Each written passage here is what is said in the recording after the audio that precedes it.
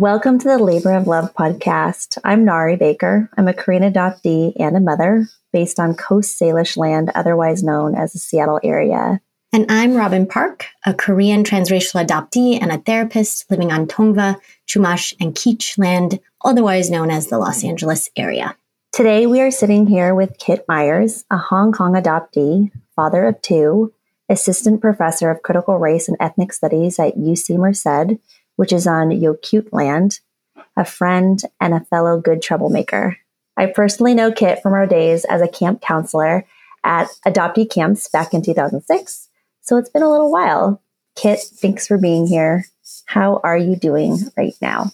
Hi, Robin and Nari. It's so good to join you today. I came in pretty late last night on a flight visiting family and got back at 2 a.m. and then had to wake up to, get the kids up for school. So a little tired, but glad to be here with you. I'm excited for the podcast. We always start off with all of our guests on the podcast with the same question. And that question is, what are the top two parenting themes you are meditating on these days? Besides the universal themes of getting kids to eat their food and help clean up and for parents to cook and do laundry.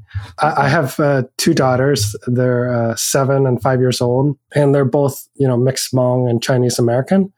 They're both very silly. They love to have dance parties and tickle fest. They like to use their imagination. I'm trying to really support that because I love that about them. Another thing that I'm trying to cultivate is an adventurous spirit. I really enjoy the outdoors. And so I love to see them climbing rocks and trees or on playgrounds and trying things that they haven't done, whether it's an activity or food and just enjoying experiences, even if they're not great at it, just to get them to try things and enjoy the experience of that. Another part of this adventurous spirit is kind of letting them learn themselves and not always intervening. Maybe the last thing is this theme of understanding of difference. Kia, my older daughter, is at an age where she notices differences in others, in herself, and in our family. We talk about what makes people unique and special and how people have multiple and changing identities. And we talk about racism and sexism and capitalism, heteronormativity, disability, all these things, of course, without all the jargon, but with the intent to not just say that there are differences and we should appreciate them in a liberal, multicultural way. But beyond that, how do we think about how power is operating in conjunction with those differences, and how does that shape experiences and identity and outcomes and those sort of things? And so even though these are kind of topics that are, heavy or serious and maybe beyond what you'd think a 5 and 7-year-old would be interested in, I do feel like they understand baseline of how these things are operating either in our lives or in their lives or in other people's lives. That's something that I've been thinking about and wanting to convey to them. A couple of days ago, I heard my older daughter asking the younger one, what she does for the national anthem. And she says, the older one's like, I don't stand for the Pledge of Allegiance at the beginning of school. She says because of the racism that's happening. And it was pretty amazing to see how perceptive she is with some of the conversations we've had. So, wow, Kit. Yeah, thank you so much for sharing all of that. I mean, I feel like there's this juxtaposition between these different issues, like starting all of these really important conversations about all the isms and all the different power dynamics and the intersectionalities that you and your family and especially your daughters are learning and experiencing in their everyday lives, but with the silliness and with adventurousness and allowing them to just be in the joy of who they are. And also maybe where those things can come together. There can be humor around intersectionalities and race issues. There can be an adventurousness or a spirit of adventurousness around learning about people and their differences and bringing that all together in your parenting. It just sounds so powerful. And also the gateway to really developing these really honest and real conversations and a sense of closeness in your family. Yeah, I'm a huge fan of the silliness part too, and the dance parties and tickle fests. Just love that you're cultivating so much of that spirit of play and adventure, but also alongside such a really important baseline, like you said, that you're helping them create a language or an understanding around. The Korean adoptee community, which Nari and I find ourselves a part of, is pretty large and active.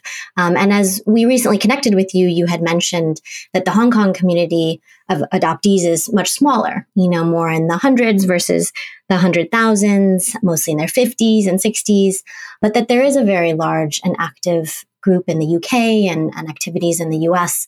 Would you mind telling us a little bit more about how growing up and now as an adult, what it's been like as a Hong Kong adoptee, and has your experiences been, similar or different from other BIPOC adoptees that you've met? And I know you've also done a lot of extensive research around transnational adoptees. So I'm just so curious about what that's been like for you. I grew up in Oregon, and my family is white. We lived in a pretty rural town of 15,000 people. We had to go to the neighboring town to see a movie. It was not diverse, to say the least. And growing up, I actually knew a handful of Korean adoptees. Actually, my brother's best friend, and my brother's, he's not adopted. One of his best friends is a Korean adoptee. And kind of ironically, one of my best friends, his brother is a Korean adoptee. I had a neighbor who had two younger boys who are twins, adopted from Korea. And when I was in college at the University of Oregon for undergrad, there's another person who was in the Asian Pacific American Student Union who is also adopted. But I didn't really talk with those people, and then especially not about adoption. The first time I met a group of adoptees was actually at the camp that Nari mentioned.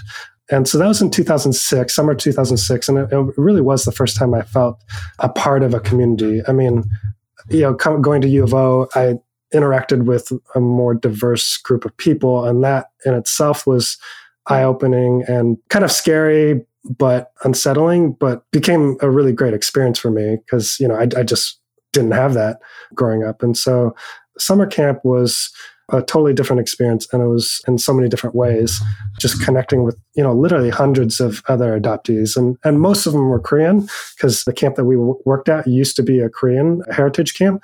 But then it got changed. I can't remember if it was the year before we started, Nari, or maybe you started in 2000, the year before. But it changed and focused on issues of identity, adoption, and race, because campers were so diverse. It wasn't just Korean adoptees attending the camp. And so you're traveling around for the summer, working with the staff of, it was close to 20 other adoptees. I think I was the only non-Korean adoptee on staff, but there was, hundreds of campers, and we traveled around. And so that was my first introduction to adoptee community. And then once I got into grad school, then, of course, I met other adoptee scholars, and most of whom Korean adoptees as well. So, Kim Park Nelson, Jennifer Kwan Dobbs, Kim McKee, and Jaeron Kim, and others. And they've been really influential in helping me understand, also validating intellectual work that I'm trying to do. It's funny because I don't talk about myself too much.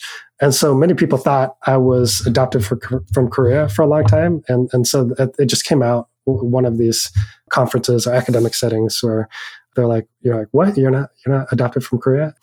I did certainly feel connected to that community. I try to mention that I'm adopted from Hong Kong and my Chinese identity more up front now. My research in many ways fits within the Ethnic Studies project. I'm part of the Critical Race and Ethnic Studies program here at UC Merced, and my research talks about race and family and kinship. But it's also isn't legible in some ways because it doesn't neatly fit into the critical ethnic studies mold where critiques of whiteness, typically less nuanced. That group of scholars has really helped me feel at home in my work and feel, again, validated in what I'm trying to do. Meeting other Hong Kong adoptees was something that happened very late, around, I want to say 2000, maybe 11 or 10 is when I got connected with a group, and we ended up meeting in Berkeley. And it was a group of some people from the UK and then others from the US. And that was a wonderful experience. A kind of a larger group ended up meeting in Hong Kong for everybody traveling from the UK or parts of Europe, or a couple of people lived in Hong Kong, and then, of course, the United States. And so there's folks from all over the place, and we got together. There's about 33 people. And that was just really another powerful experience for me because there was this additional connection of, being in Hong Kong, some of them being in the same orphanage as me, maybe at different times, but, having that similar experience. It is generally an older group. Most of them were born in the late 50s and the early 60s. And it's really quite amazing how they found each other, mostly through the internet, but also through a study that was done in the UK. There are similarities in sort of drawing from Korean adoptees and how the Hong Kong adoptee group, how they get together and how they share experiences and formed a kind of adoptee kinship. But I would say in the current moment that, the group is, it's active socially, creating friendships and those sort of connections, but it's less active politically. I think a lot of them spent many years alienated or isolated. And so, their focus has been more like engaging in these connections that they didn't have. There hasn't been as much political activity. And so the Korean adoptee community is kind of at the foreground. Of course, there's other young Chinese adoptees and other Black and Native adoptees who are doing really, amazing work and politically active. And so, I looked in that direction to kind of fulfill that part of myself, but it has been pretty amazing to connect with this group. I am so curious too, knowing that you have a mixed ethnic Asian American family, just kind of wondering how you're bringing elements of your own ancestral history and cultural knowledge into your daughter's lives. Sometimes I think that as adoptees, if we are partnered with somebody who is somewhat connected to their cultural knowledge and their ancestral lands or their ancestral cultures and family, and maybe have a large extended family network, that trying to pass on cultural knowledge and ancestral knowledge can be a challenge, and it can even be eclipsed sometimes by our partners' families. And just wondering about, if you wouldn't mind sharing with us, how you're honoring all parts of your daughter's identities and how you're blending and melding and integrating your cultural history with your partners, and if this has been a struggle or if it's been more of an organic process, and just kind of where you're at with your family right now in that area. I started identifying as a Hong Kong adoptee because before I mostly identified as an Asian American adoptee, in part because I didn't know of any other Hong Kong adoptees. So it didn't feel like there was this community and that I was a part of it. I felt like, again, I'd met a bunch of other Korean adoptees. I'd met other Asian adoptees or Asian American adoptees. And even, at that point, had met Shannon Gibney and other folks, but again, nobody from Hong Kong. So growing up, I didn't have the opportunity to learn about Chinese culture or anything. And I think like most, or not most, but many adoptees who are adopted transracially or transnationally have mixed feelings about their culture, their birth culture or heritage, because they, maybe aren't really interested or don't think they should be interested, or think that it could hurt their parents' feelings if they show interest, or think that it will make them, stand out and be more different because they wouldn't be as assimilated, quote unquote assimilated. And so I think for me, it was kind of all of those things. Even to this day, I don't know much about Chinese culture. So yeah, as I said, it's something I'm still learning how to do, and not knowing and missing out on that in my own experience. That has kind of led us to emphasize the Hmong aspect of their identities a little bit more. My partner, my wife, she has a strong connection to it through her language, and her parents, obviously, they practice a lot of the ancestral aspects of the culture. They have different rituals that they do. My kids just asked why they don't have a Chinese name, because their first name is a Hmong name, and then their middle names are Marie Vang and Gail Vang. And so the Vang is the last name of Ma. And then the first part of their middle names are the middle names of my adoptive mom and my adoptive grandmother. And then their last name is Myers. And, the last name is, we thought about Vang, but then as being their last name, but I kind of did like the idea of having this white sounding name as their last name, because, they have a Hmong first name and then a white last name. And even though they're not adopted, they, have that connection to adoption. I do like the idea of, disrupting assumptions about names and identities and those sort of things. And so I didn't really have a desire to have a Chinese name for them, but it's something that they asked about just probably last week. we asked, is that something that you'd want? And they said, yeah. And so, it's something that just came up and that we're probably going to need to talk about a little bit more in terms of choosing a name for them or having them choose their own name. We do a small celebration or we'll celebrate with another family in the past for Lunar New Year's. That's kind of the extent of Chinese aspect of their and my identity. But as I said, I think they know that they're mixed, that, they have this mixed identity. And I think they're proud of it and they want to learn more. I still need to get there myself and then help that process along.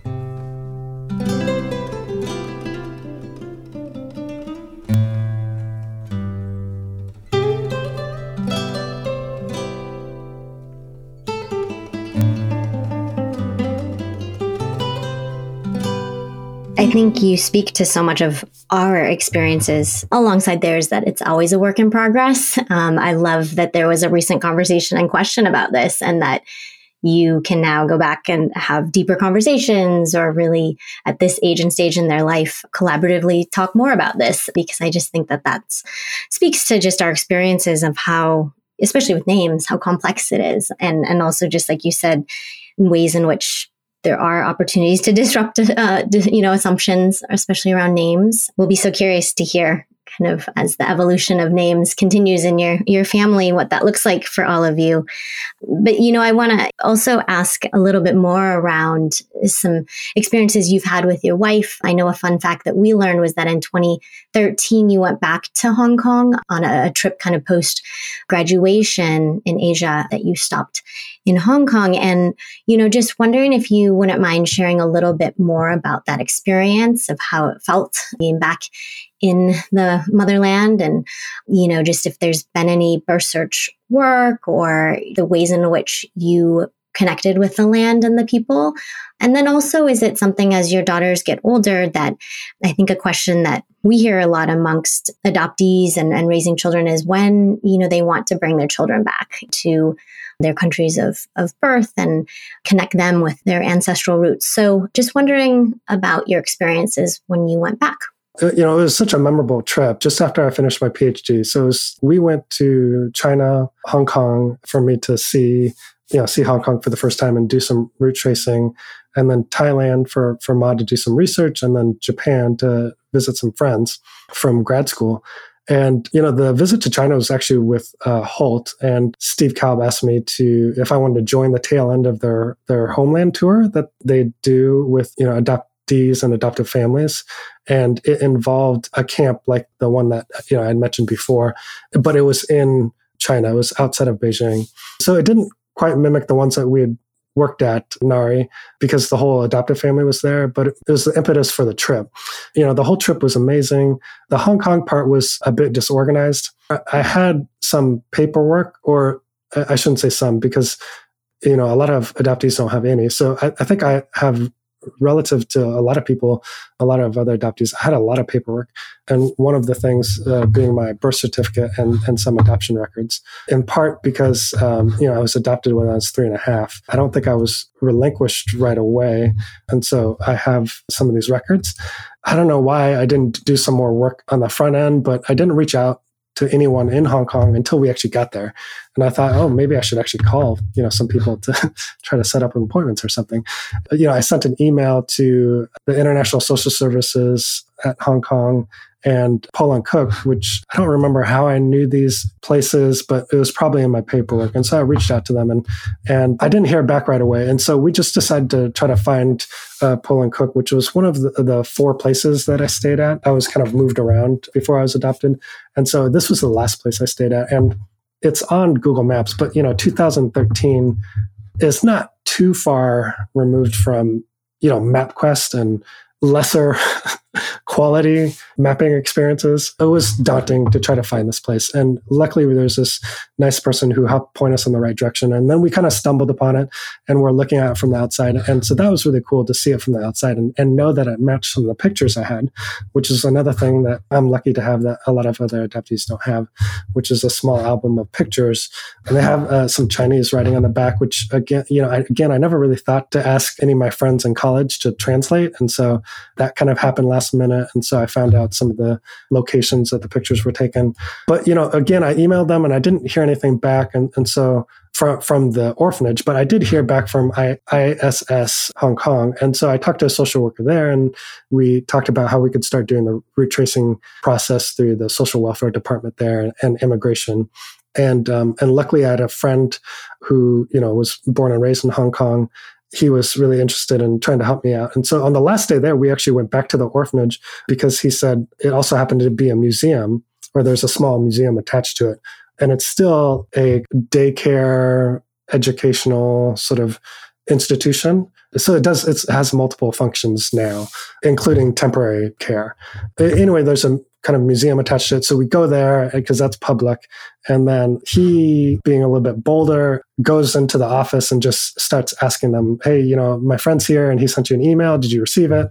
And they said, actually, we did receive it and we're trying to get some information. And they had apparently, reached out to one of the social workers who had worked there when I was, stayed there. And so they came there, and then we got to sit down and talk a little bit about the little memories that I had and show them some of the pictures that I had. The woman had some of her own pictures that I hadn't seen. And so that was really special. It was surreal, obviously, to connect with, this physical person from my past, even if I didn't remember them. That kind of ended the first trip because I decided against searching for my birth mother at the physical address that was on the birth certificate, because there's an address, her name is on it. So I have her name and then her address. But, I was advised that it could be better to have a mediator. So I decided to try to go through the more formal route first. Then the next trip in 2015, which was kind of a research trip, but combined with this large gathering of other Hong Kong adoptees, that same friend and I, we did go to the address in a neighborhood that had, a bunch of low rises. I put, a bunch of letters in all with my story and my picture in all the mailboxes that were there. And we knocked on some doors. But, we didn't find any information. My friend did, however, he looked into some public records and found that the person who owned the building or that flat was my grandpa. And he speculated it was my grandpa. But then we confirmed through multiple other records that he found, like his death record and my birth mother's marriage certificate, that we confirmed that he was indeed, my grandpa. And then there's the grandmother who got the property when he died. And then there's an uncle who's named on the death certificate. I have a bunch of names, but I don't have any contact with anybody. So I'm kind of stuck there right now. Ma did she bought me a 23andMe kit I don't know if it's been 2 years already, but a while ago. And I had thought about it, but I just never moved on it. And so she got it for me and said, if it's something I wanted to do, I could do it when I was ready. And so I did it, and a first cousin showed up, but I haven't heard anything back from that person. And so Facebook messaged a bunch of Angus Chans, that's his name, and there's hundreds of Angus Chans in Hong Kong. I'm interested in connecting with my birth family. It's certainly something that my perspective has changed on that, because when I was younger, kind of similar to the cultural thing, not wanting to upset my parents, it was a similar sort of feeling about not wanting to search for my birth family, because I thought it would, make my parents upset or make them feel as if I didn't love them or appreciate them. One thing that really stuck out with me is, at some point, and I really don't remember when, but I learned that fetal cells travel from the placenta and are absorbed into the mother's tissue. This is apparently called fetal microchimerism, the small scale combining of two beings. It just made me feel really different about that connection. Before it was curiosity, but then after learning this, I really felt like we are connected in this not just birthing way, but in this kind of lifelong way.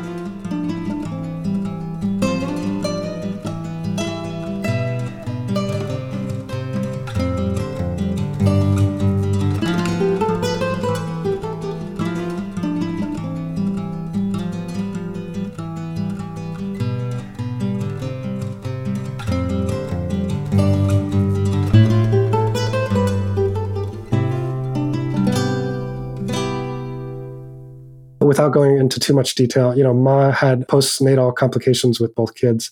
Her second one was life-threatening. So that experience and the experience of becoming a parent, made me want to try to make that connection. In terms of connecting, with the land and the people, it was a beautiful feeling being in a sea of other Asian people in Hong Kong. Hong Kong is also just a really beautiful place. There's so much greenery. I imagine it to be a big city, which it is. I mean, it's tons of people, but it's also just really beautiful. The other aspect, though, is, there's these gigantic malls, which, was really surreal. Two of these gigantic malls were just blocks away from the orphanage that I mentioned. And so that, juxtaposition was a little bit jarring. But of course, that exists all over the world. And so, but I would say by the second time that I went in 2015, it did feel much more like home. And I think in part because, I was there with other Hong Kong adoptees, and we went to other orphanage sites that, the orphanages weren't there anymore, but we went to where they were. And, people had memories. Some of them were adopted at a very old age.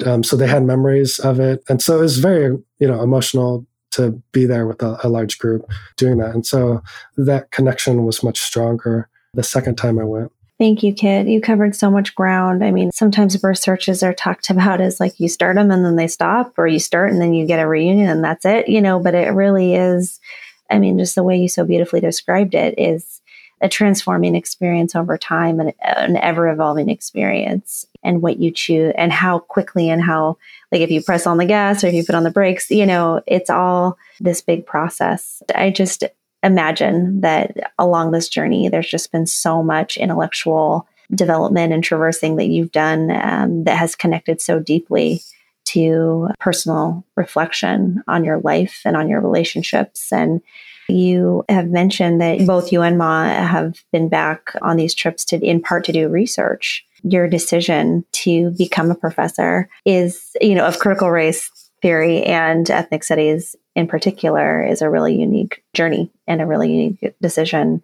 On the one hand, as an adoptee, a fellow adoptee, it makes so much sense because we are mired in these really intense experiences from day one if we are growing up, especially, with parents who aren't of our race and living in this environment, where so much of our lives can be defined and constrained, and so much pain and loss around issues of race, even in the United States and globally as well.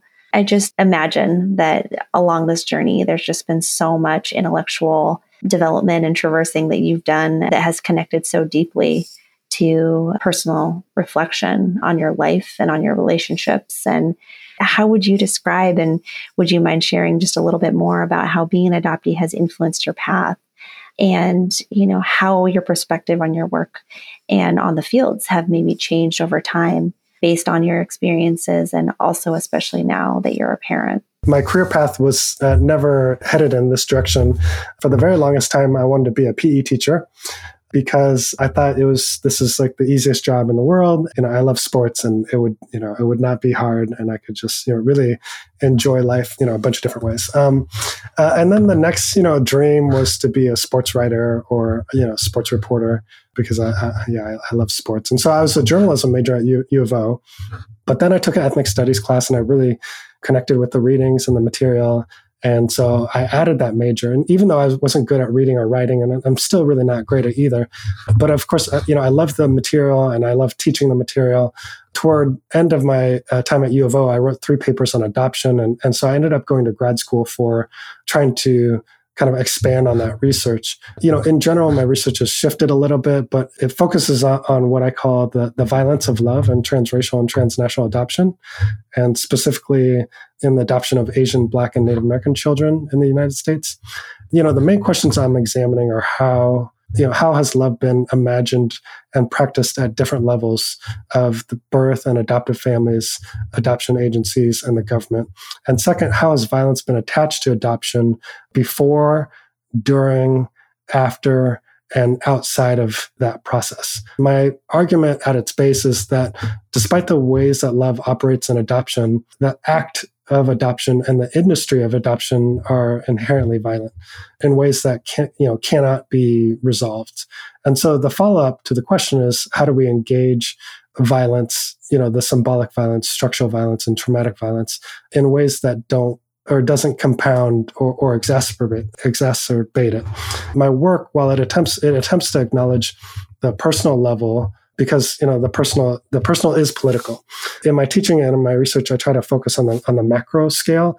What are the conditions and contexts that enable for violence to exist or be reproduced in the first place? And sometimes individuals are at fault, but there is a certain degree in which individuals are operating within set guides and rules that shape the way that they think or the way that they act.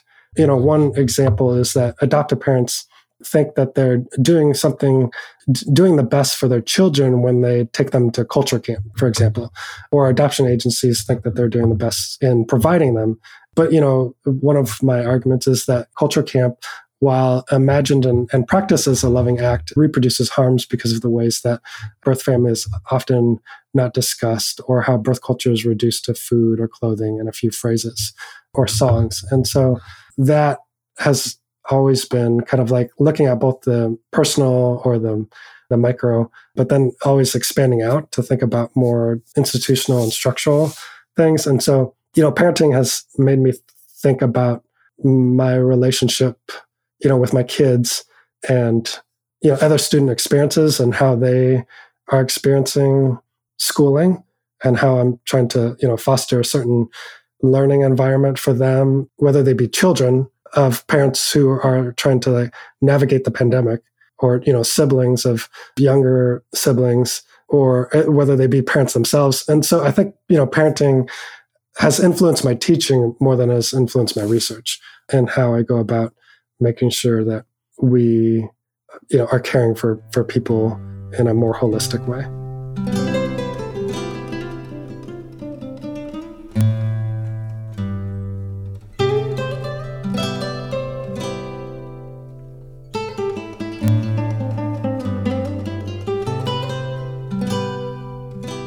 I'm so curious about what it's been like then for you as a BIPOC adoptee parent, with the intersectionalities of your research, but also just if there's been some pivotal moments, or shifts that you've noticed as your daughters have, gone from birth to now 5 and 7, also in a pandemic and very much still kind of trying to figure out how to navigate being a parent in a pandemic. But, have there been moments, because we hear from other adoptee parents, that really just struck you or stood out to you, or you really just kind of embodied a moment of, wow, this is such a unique experience of being a parent, but also being an adoptee parent?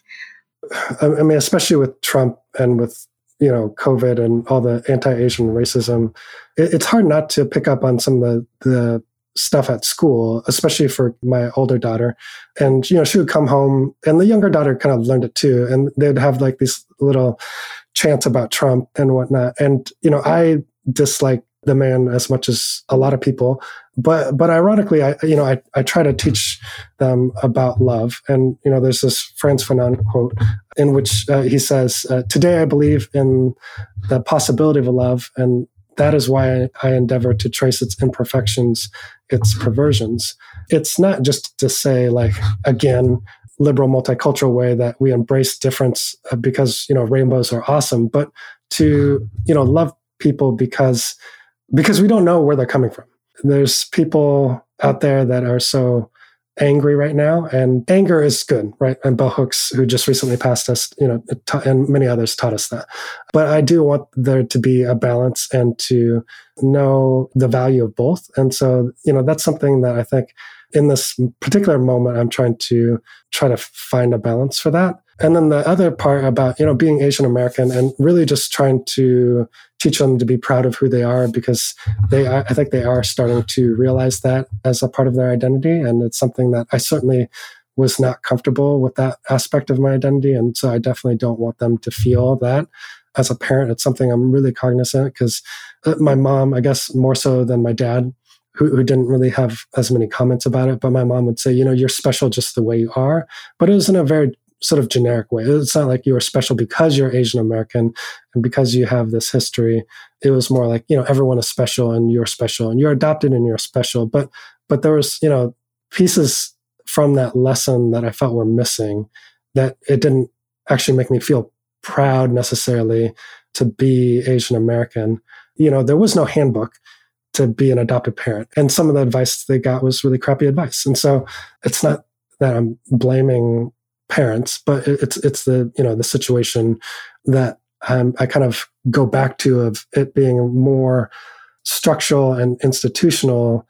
How did we get here? And less about sort of individual choices. I mean, and it's not to release responsibility from individuals, but it's to think, again, more broadly and holistically. And so, yeah, as a parent, I'm really thinking about these things and how do we cultivate their identity and allow it to change on their own terms, as opposed to just us kind of saying that this is who you are and you should be proud of this, and letting them kind of have choices in those and letting it change in the way that identity does change. Yeah, thank you, Kit. Yeah, I feel like the first part of what you were saying about just holding the both and, I think that is what it means to be an adoptee, a transracial one especially, that love is weaponized all the time, all around us. What you were saying, that love and violence come together hand in hand.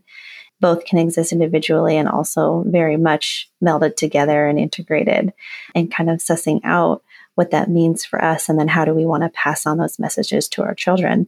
Because we don't necessarily want to simplify or to uncomplicate something that is very complicated, and trusting that our children do have the ability to understand what we're talking about and that we're transmitting so much more than our words. So I just really appreciate that you're bringing so much of your experience into your daughter's lives, both explicitly and, implicitly. And then also what you were saying about, this Asian American identity and, how we're evolving that identity and we're changing with that, and that we are allowing, this next generation to lead us at a certain point, that we get to impart all of what we have learned and what we have helped shape, but then hopefully they'll carry it forward into something new and something better, So thank you for that. As we're sort of kind of coming more to a close, and both Robin and I are really interested to know, just with your depth and breadth of knowledge and your networks and all that you've read and all that you have written and contributed to, what you want other BIPOC adoptee parents to know or have access to. What resources do you think are essential or especially good for people to know about, to read, or to absorb into their lives, especially as parents, both from an ethnic studies perspective and also just as a fellow BIPOC adoptee parent perspective? Parenting is so difficult, whether you're partnered or co-parenting or single parent. It's not an easy thing to do. I'm just really ecstatic that you've created this podcast. And so, other people can share their experiences, and other people can sort of learn from this community. And I think your podcast and your listeners are already familiar with the Parenting as Adoptees book.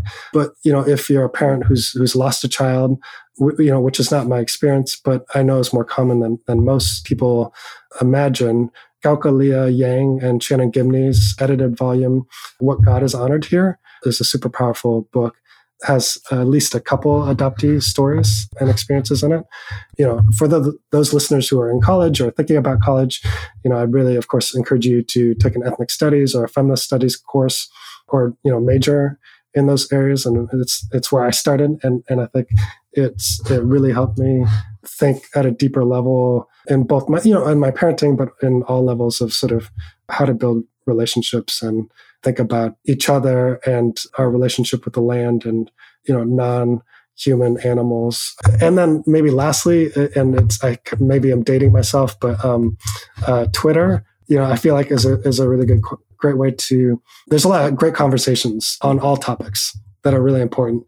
Of course, social media has its drawbacks, but it's a great way to find information, resources, and have conversations. So there's a adoptee Twitterverse out there.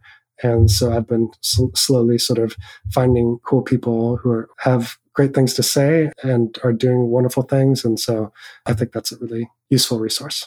Thank you for sharing some of your recommendations, but also just pieces that have been really insightful and informative for you. We're so excited that we will be in a future episode hosting Shannon Gibney as well, and speaking to that piece that you mentioned around different types of pregnancy loss and infant loss. And so we're so honored to be just in connection with so many different folks, and also just the resources that you mentioned are so important. And again, we're going to drop those, and link those for those that are listening, and definitely follow Kit in the Twitterverse. We'll put his handle on there as well. Thank you again for just sharing so much personally, professionally, just what it's been like for you navigating parenthood as an adoptee, as a person of color. And, one final question that we always close with and love to ask our guests is, what other labors of love besides parenting in a pandemic are you working on or enjoying or doing? I've been active with a group of faculty across the University of California system. We're trying to get cops off campus. Really police abolition in general, but starting with campuses. And so that's, been both energizing and, draining in many ways, but it's something I'm passionate about. And we created Abolition May last spring. And so that's, something if you go on Twitter and type in hashtag Abolition May, you'll see a lot of stuff that happened in which there was a rolling month of actions at more than 60 colleges and universities across Turtle Island. And so we're trying to figure out how to make this vision a reality. We just talked with someone from the Black Organizing Project in Oakland, which was able to get cops out of the Oakland Unified School District. And I know that there's other examples out there. And so it's been difficult organizing during the pandemic, but it's been exciting to sort of learn of these other models and produce, a hope of a different way of, again, caring for other people. Parenting is all about care, and, policing, I feel, is, the opposite of care. So what are other systems that we can create to provide that? Such powerful and timely work, and so needed. And I imagine just such an incredible way to come together across race, across ethnic groups, across just so many intersectionalities to come together for that, to create a safer space for students and to, create the culture that you want, in, the areas that you're able to have an impact on. So that sounds amazing. And if there's ways outside of Twitter that people can contribute to that movement, we'd also love to know that as well. And we will post that. Thank you again for tuning in to the Labor of Love podcast. Please like us, share us, and follow us on Instagram at Labor of Love Podcast. Please subscribe to our podcast on iTunes and Spotify and leave us a review if you feel moved to do so. And please donate to our Labor of Love on Venmo at Labor of Love Podcast if you have some extra resources and feel moved to support our work.